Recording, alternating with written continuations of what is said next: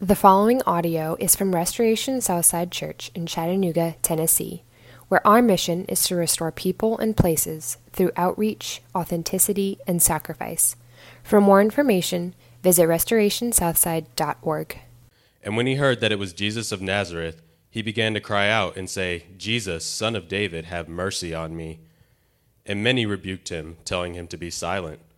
But he cried out all the more, Son of David, have mercy on me. And Jesus stopped and said, Call him. And they called the blind man, saying to him, Take heart, get up, he is calling you. And throwing off his cloak, he sprang up and came to Jesus. And Jesus said to him, What do you want for me to do for you?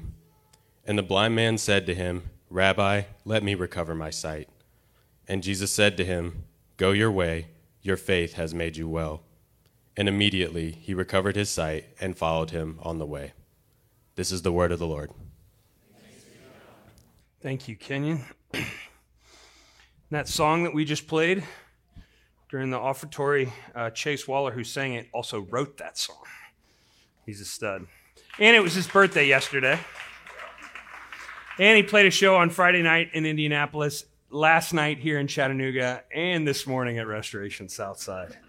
So I bet you Chase is taking a nap later today. But it's such a good song. Thanks for sharing your gifts with us. We are taking a break in Mark after this week.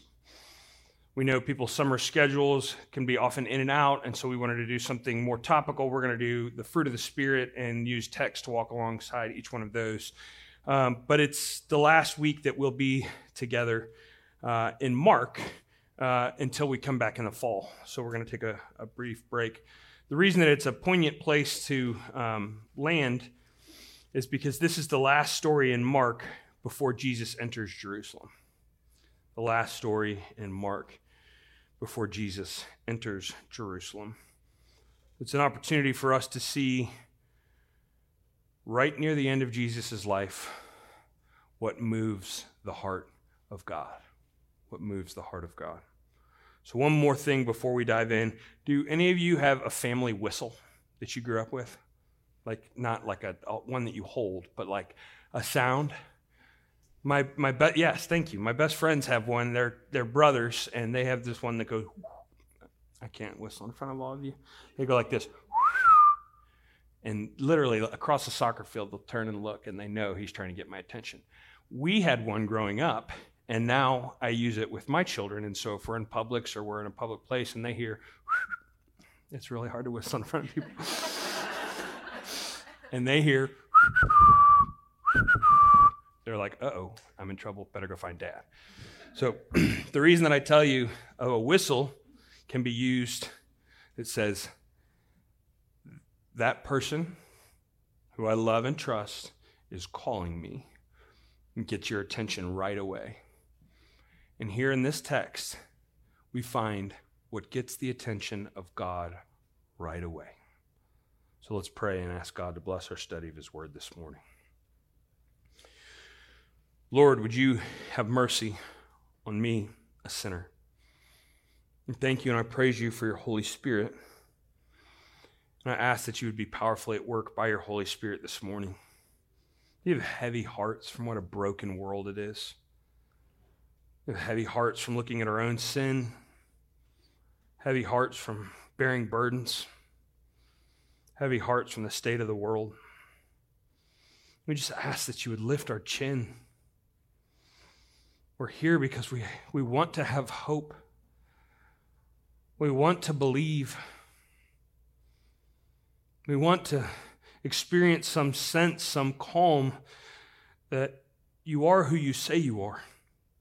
And that regardless of what's going on, that you will not fail to keep your promises.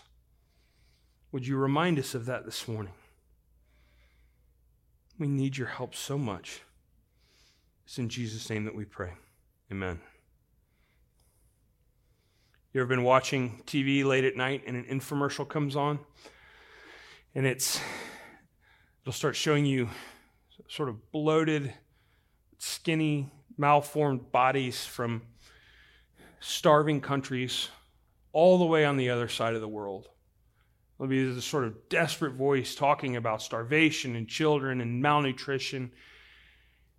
And then they'll turn and say, for just a few cents a day, you could help nourish this person so far away.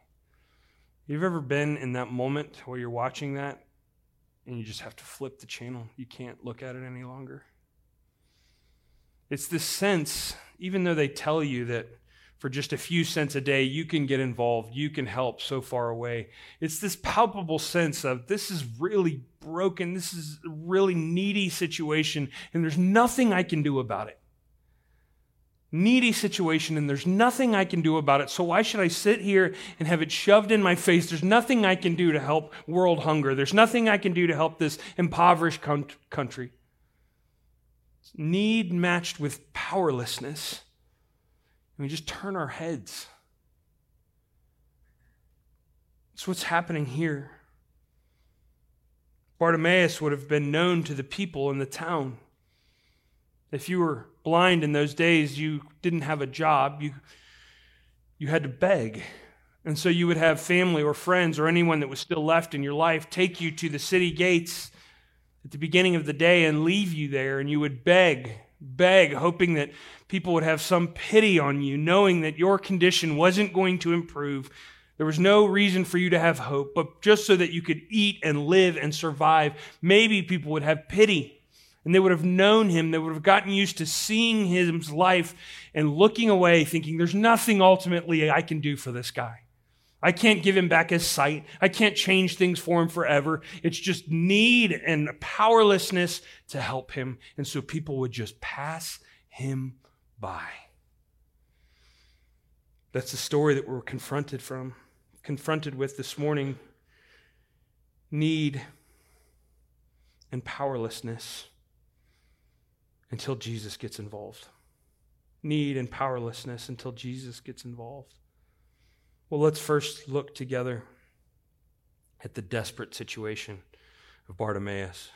This is from verse 46. This is this. And they came to Jericho, and as he was leaving Jericho with his disciples and a great crowd, Bartimaeus, a blind beggar, the son of Timaeus, was sitting by the roadside. And when he had heard that it was Jesus of Nazareth, he began to cry out, say, Jesus, Son of David, have mercy on me. And many rebuked him, telling him to be silent. This man is in desperation. Desperation. He's there begging for money. He can't hold down a job. No one's going to help him. And he sits in utter darkness. Utter darkness. And not only that, the help that he can get, he's crying out and people are telling him to be quiet. Telling him to be quiet. The reason that I point you out to this is his blindness, and the reason I think Mark puts this right before Jesus marches into Jerusalem is that blindness has actually been one of the themes of Mark. Do you remember that? Way back from when Jesus fed the 4,000. When Jesus fed the 4,000, and then after they gather up all these baskets and they get into a boat, they forget to grab bread for themselves, and they think Jesus is frustrated at that. And Jesus says, why are you talking about having no bread? Do you still not see or understand? Are your hearts hardened? Do you have eyes but fail to see? And just a few verses after that, he says he took the blind man by the hand and led him outside the village. And when he had spit on the man's eyes and put his hands on him, he asked, do you see anything? And he looked up and he said, I see people, but they look like trees walking around. And once more, Jesus put his hands on the man's eyes, and his eyes were open and his sight was restored. And here, the disciples have just told the children to stay away from Jesus. The rich young ruler, no, you can come. Come right up to us. You're powerful. Children are insignificant. They're needy. Keep them away. And then this blind man is crying out, and his disciples are quickly there to say, don't bother the teacher. Be quiet. You see, the great irony of the text is the blind man is the only one in the whole story who can actually see. And all the people that can see in the story are showing themselves to be blind. Blindness was common in this day because of illness, because of injury, but it was totally debilitating. You didn't have any prospects for things to get better. Every moment of a day, they live in constant awareness of their condition. I promise you, people in that time, blind, were not sitting around thinking, it's really not that bad. They live in glaring awareness of their condition. But what about us? The blind man lives glaringly aware of his condition, but what about us? We're usually glaringly aware of other people's needs. Oh, that person needs to change, or that person needs to get better. But we're not very good at being aware of our own needs. Are we needy? Are we desperate? We are so terrified of neediness because we're so terrified of what it says about us to be in need. Have you ever been to Publix and they say, oh, would you like me to help you to your car? If you're a dude and you're at Publix and they say, would you like me to help you to your car? What do you say? No, thanks. I've got this. You don't want to be like, yes, please. And I would like to stand next to you as you load my car with my groceries. No. The need is there, but we don't embrace it. We don't like what that would say about us. The blind man sees the need and he knows it. He doesn't try to swat it away or temper it. Friends, what are the needs in your life? That feeling of I need help. I need help with my sin. I need help with my suffering. I need help for God to sustain me. I need help. That feeling is actually something that can help you. We're trying to numb away or outperform a feeling that can actually help you. One of my mentors is fond of saying, Joe Novenson, he's fond of saying, everyone thinks the feeling of faith is strength. When I have faith, I'll feel strong. And he says, but in reality, the feeling of faith is weakness. It's dependence. It's to stand in need and know who can meet that need. Friends, you are supposed to feel undone. You are supposed to feel like you just can't keep it together. You are supposed to feel like you're getting worse. We think our neediness disqualifies us from His love, when in reality it is our neediness that attracts Him to us. Think about Paul the apostle.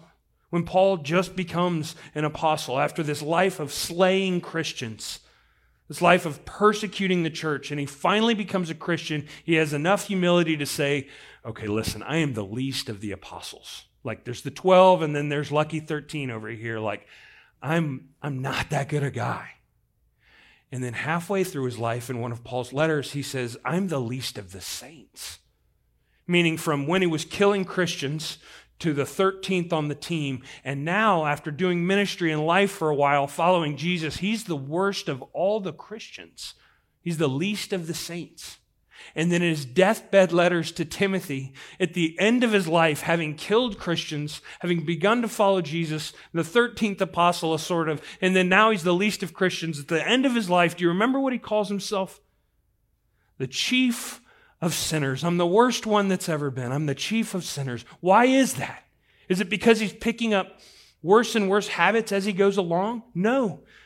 It's because the closer you get to Jesus, envision a spotlight. The closer you get to the spotlight, you're going to see all the more flaws and cracks. And the closer you get to Jesus, the more need you're going to feel, the more ways that you feel you don't just have some things that are wrong with you that Jesus will put to death eventually. That even your best things aren't that great. You start to grow in this sense of how flawed and riddled with weakness that you actually are. And that sense of neediness, here's the thing, that's supposed to help you. It's supposed to help you. we look at that sense of neediness and think we either have to hide it and not tell anybody about it, or we need to perform and make it go away. But we misunderstand what that neediness was meant to do, and it's supposed to fuel us in dependence upon God. Fuel us. So first we're desperate, and then we're dependent. Look with me in verse 47 through 49.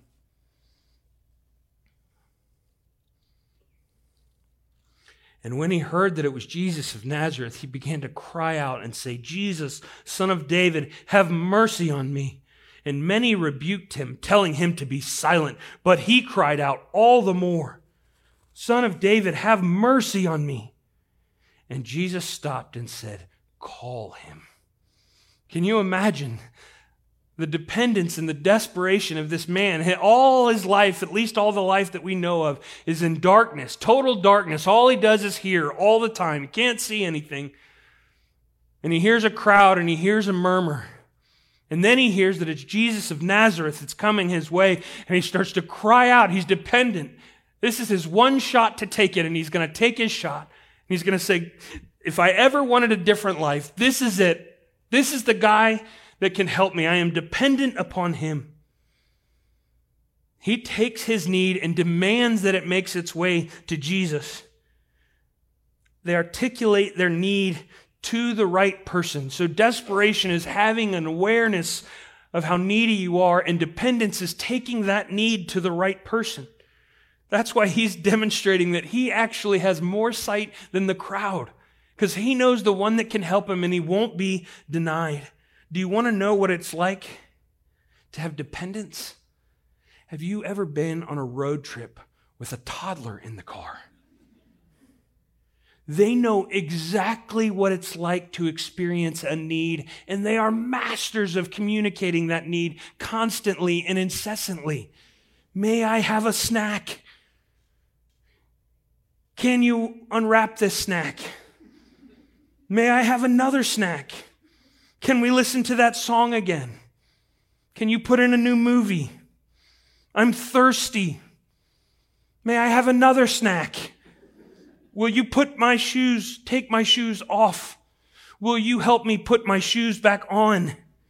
They are masters at feeling need and immediately taking it to the right person. That's what God has in mind for us.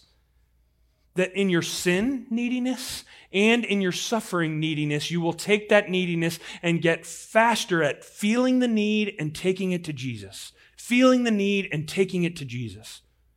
But we somehow get it into our heads, the longer we're Christians, the more mature we are as Christians, we have less need, and we don't need to take it to Jesus because we can sort it ourselves. That's why Jesus says you have to have faith like little children. I have a need and I can't meet this on my own. I know who can. I don't have that many needs, and I bet I can sort it myself.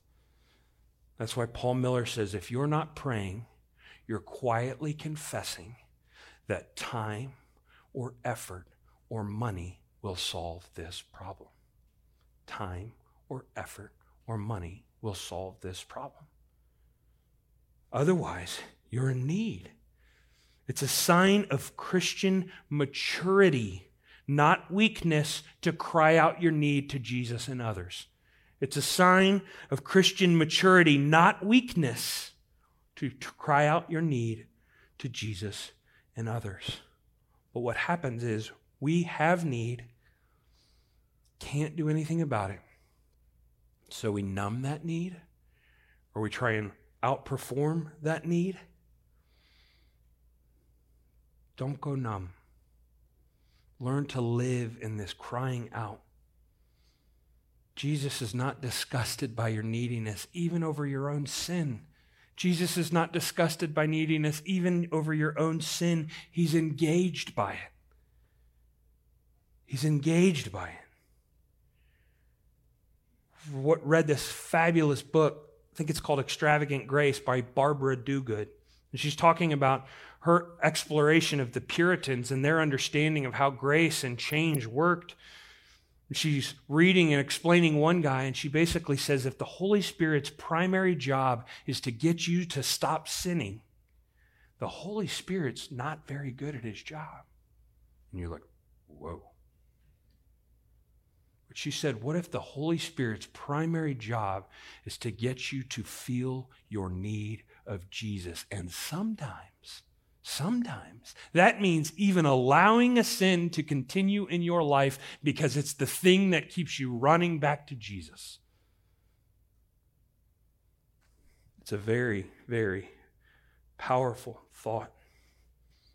The Holy Spirit is trying to foster in you dependence. Yes, holiness will come in measure, in time, slowly, and with many setbacks. But the dependence will be there. Jesus is on the way to the cross. Did you see that? The very next story, Jesus heals blind Bartimaeus, and then the triumphal entry. He is on the way to do the most important thing in the history of mankind. He's on the way to the cross, and yet he's stopped because of a lost cause. He stops because Bartimaeus is saying, Lord, have mercy, have mercy. Some of you are sitting there thinking, but you don't understand how bad I am, how blind I am, how messed up I am. You don't know the things that I've done in the dark. How ugly my heart is, how hopeless my life is. Friends, that is exactly who catches Jesus' attention. Think about the arrogant disciples. He's so patient and gentle with them. Think about the woman from the streets or the woman by the well. She's so gentle and faithful to linger with them. Think about the prodigal son. If Jesus is famous for anything, it's being quick to rescue lost causes. It's need that moves the heart of God. Move towards your need. He'll be waiting for you there. If you're a Huffman kid and you hear, you're supposed to come running. When Jesus hears, have mercy on me, he comes running. It's his mercy. It's his merit. Knox and I were in an argument. Knox is my oldest son. My 13-year-old, and he and I were in an argument this past week, and both were harsh with one another. And then he came and found me. And he started to apologize and said, Dad, I'm sorry for it. And he stopped himself and he said, I'm sorry that I say I'm sorry a lot. It must not mean anything anymore that I say I'm sorry, because I just keep doing the same things. And I said, Knox, that's all you have. That's all I have. And the fact that you keep saying sorry a lot means that you're leaning against your sin and you're still trying. So don't apologize to me for saying sorry a lot. You're doing the right thing. We have that sense like Knox that if we've said sorry too many times, then God will just somehow think they don't mean it. I can't have mercy on them. They don't mean it. But he is an expert at understanding that when you say sorry, you're saying, I can't do it on my own. And he goes, yes, that's right.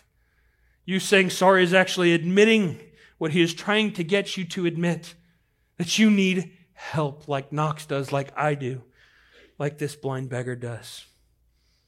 And he knows he needs help, and he takes his shot. Alistair Begg, one of my favorite preachers, says this about the disciples. Remember, they push away the children. They let the rich young ruler through. Then they argue about which one's the greatest and who's going to be the right and the left in heaven. And then a blind man's coming and they try and keep him out of the way. And he says this, how can you be a disciple of Jesus and be a barrier for those who want to meet Jesus? How can you be a disciple of Jesus and still be a barrier in the way of those who want to meet Jesus? And friends, as a young church, let this never be true of us. We don't want to say Jesus is for the neat, Jesus is for the wealthy, Jesus is for the ones who have it together. So stay out there.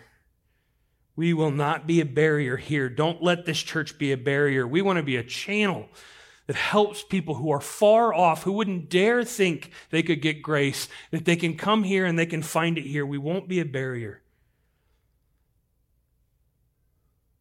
We will not keep the bad candidates away from Jesus. Those are the ones he's after.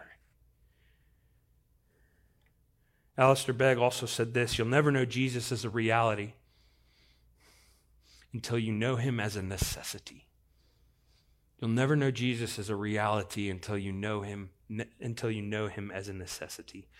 What that means is he'll never mean anything to you until you need him. Until you need him.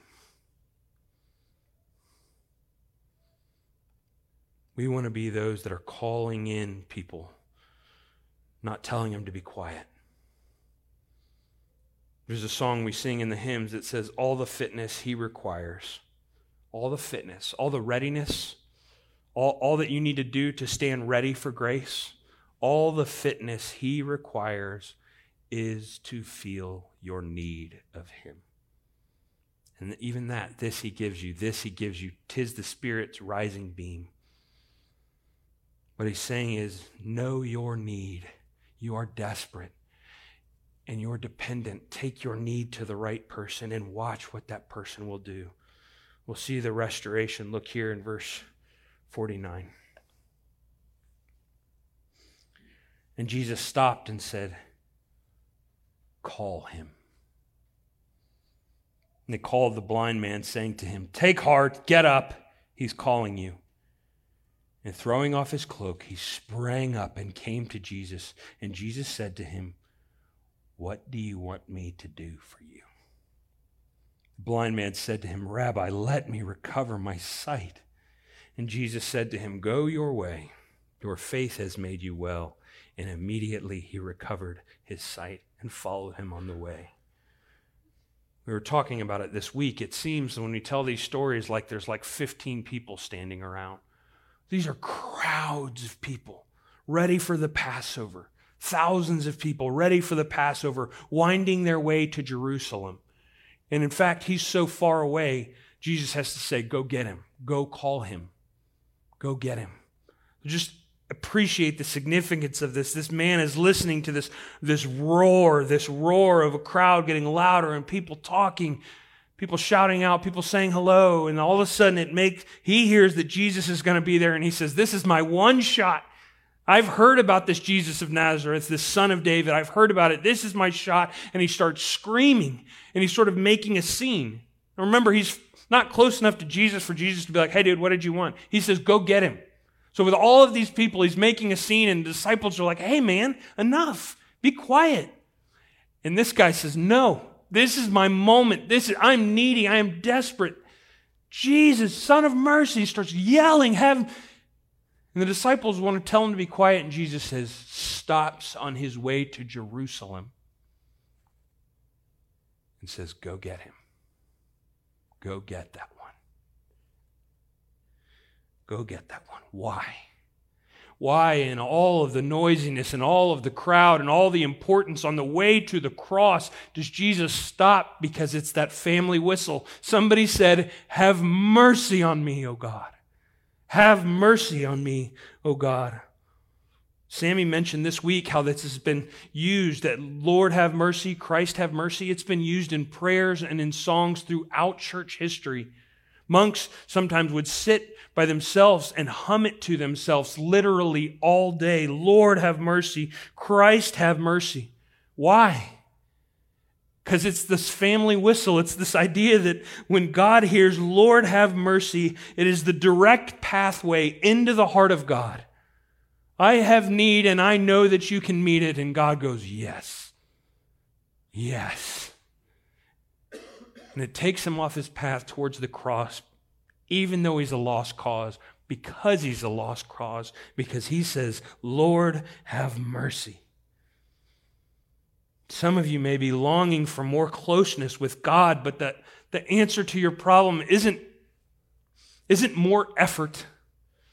Don't try harder. The blind man doesn't have to be grateful for being given sight. When you realize how desperate you are and then notice how restored you are, the intimacy grows and grows. Did you see that? When you realize how messy you are and how restored you are, the intimacy and the gratitude grows and grows. That's why we have you confess your sin. It's not to bum you out. You should hunger for confession, long for confession, because what you're saying is you peel back another chapter and say, I hadn't even gotten to these sins yet, and he loved me still. Even sins I won't get to until my last day. He's loved me through them. And each time you get to confess them, here's the need, and here was your provision of Jesus on the cross.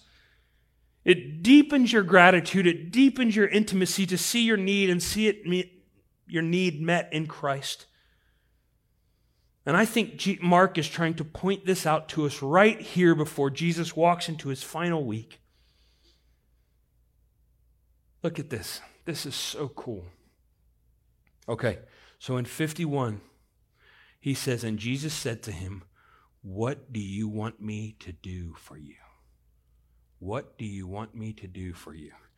If I flip back one page, 15 verses, James and John, Jesus' besties with Peter, come to him, and they're like, "Hey, teacher, we want you to do for us whatever we ask."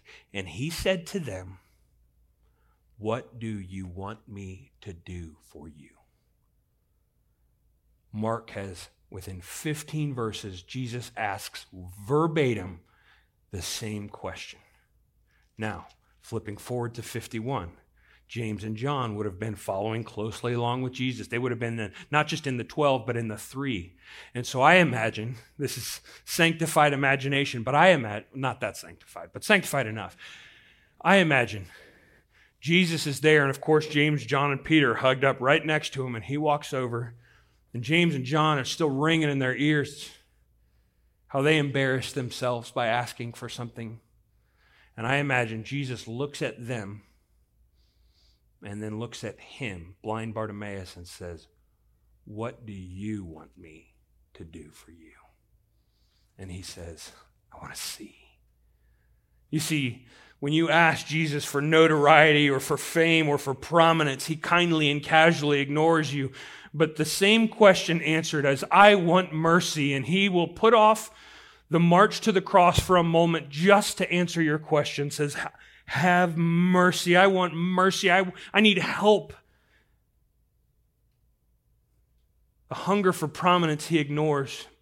But the request for help, he slows down and listens intently and then meets the need. And he wants them, this crowd of people around, right before he goes, you know where he's going.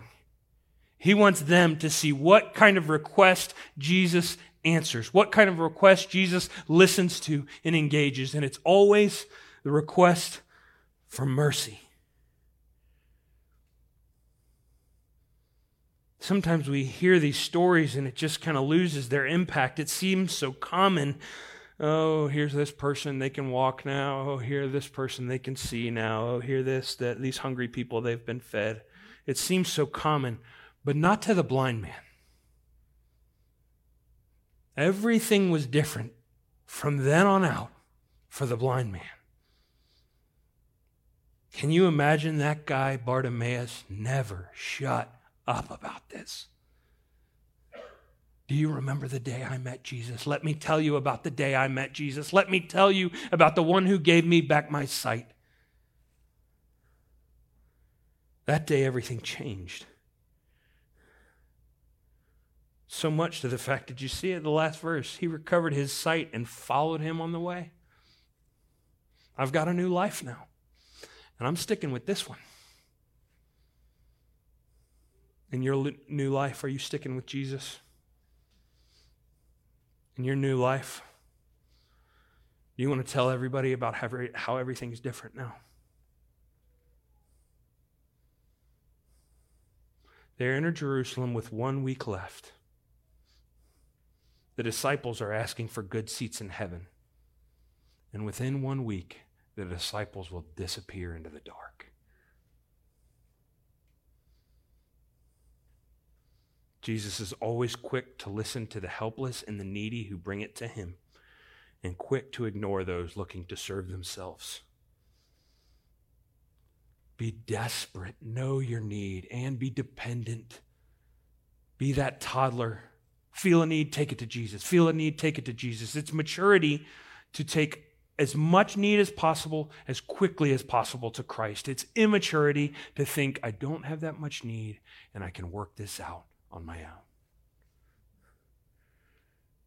When Erin was in college, my wife Erin, when she was in college, she got a job. And her job was to drive. She was driving women who had been in prison, except now they were in a halfway house. And she was driving them from their halfway house to their jobs and picking them up at the end of their shifts and driving them back to the halfway house. I don't know how a college girl gets that as her job, but that's what she would do. She said she was sitting with one woman, driving her in her old 92 Honda Accord, and she said this woman could not stop talking about Jesus. And she said, "You don't understand, Aaron. I was hooking, and I was using, and then I would hook some more so that I could get my hands on more drugs. And then she said, out of nowhere, Jesus saved me, Jesus saved me, Jesus saved me, and I know he wants to save more people too." And when I heard that story and how she was literally shouting with joy in the Honda Accord, I was like, all right. Yeah, of course Jesus saved you. Do you have to make such a big deal about it? Because she knew how desperate she was. She knew how dependent she was on the grace of God, and she couldn't stop talking about it. And it offended my delicate sensibilities because I don't think I'm that needy. So it doesn't mean that much to me. If you want it to mean more to you, don't try harder. Linger in your desperation and in your dependence and just how much Jesus saved you. And I promise you, friends, that will fuel gratitude. Let's pray.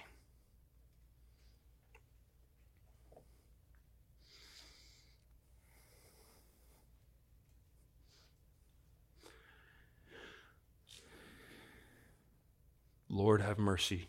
Christ, have mercy. It's our family whistle. We can't keep up.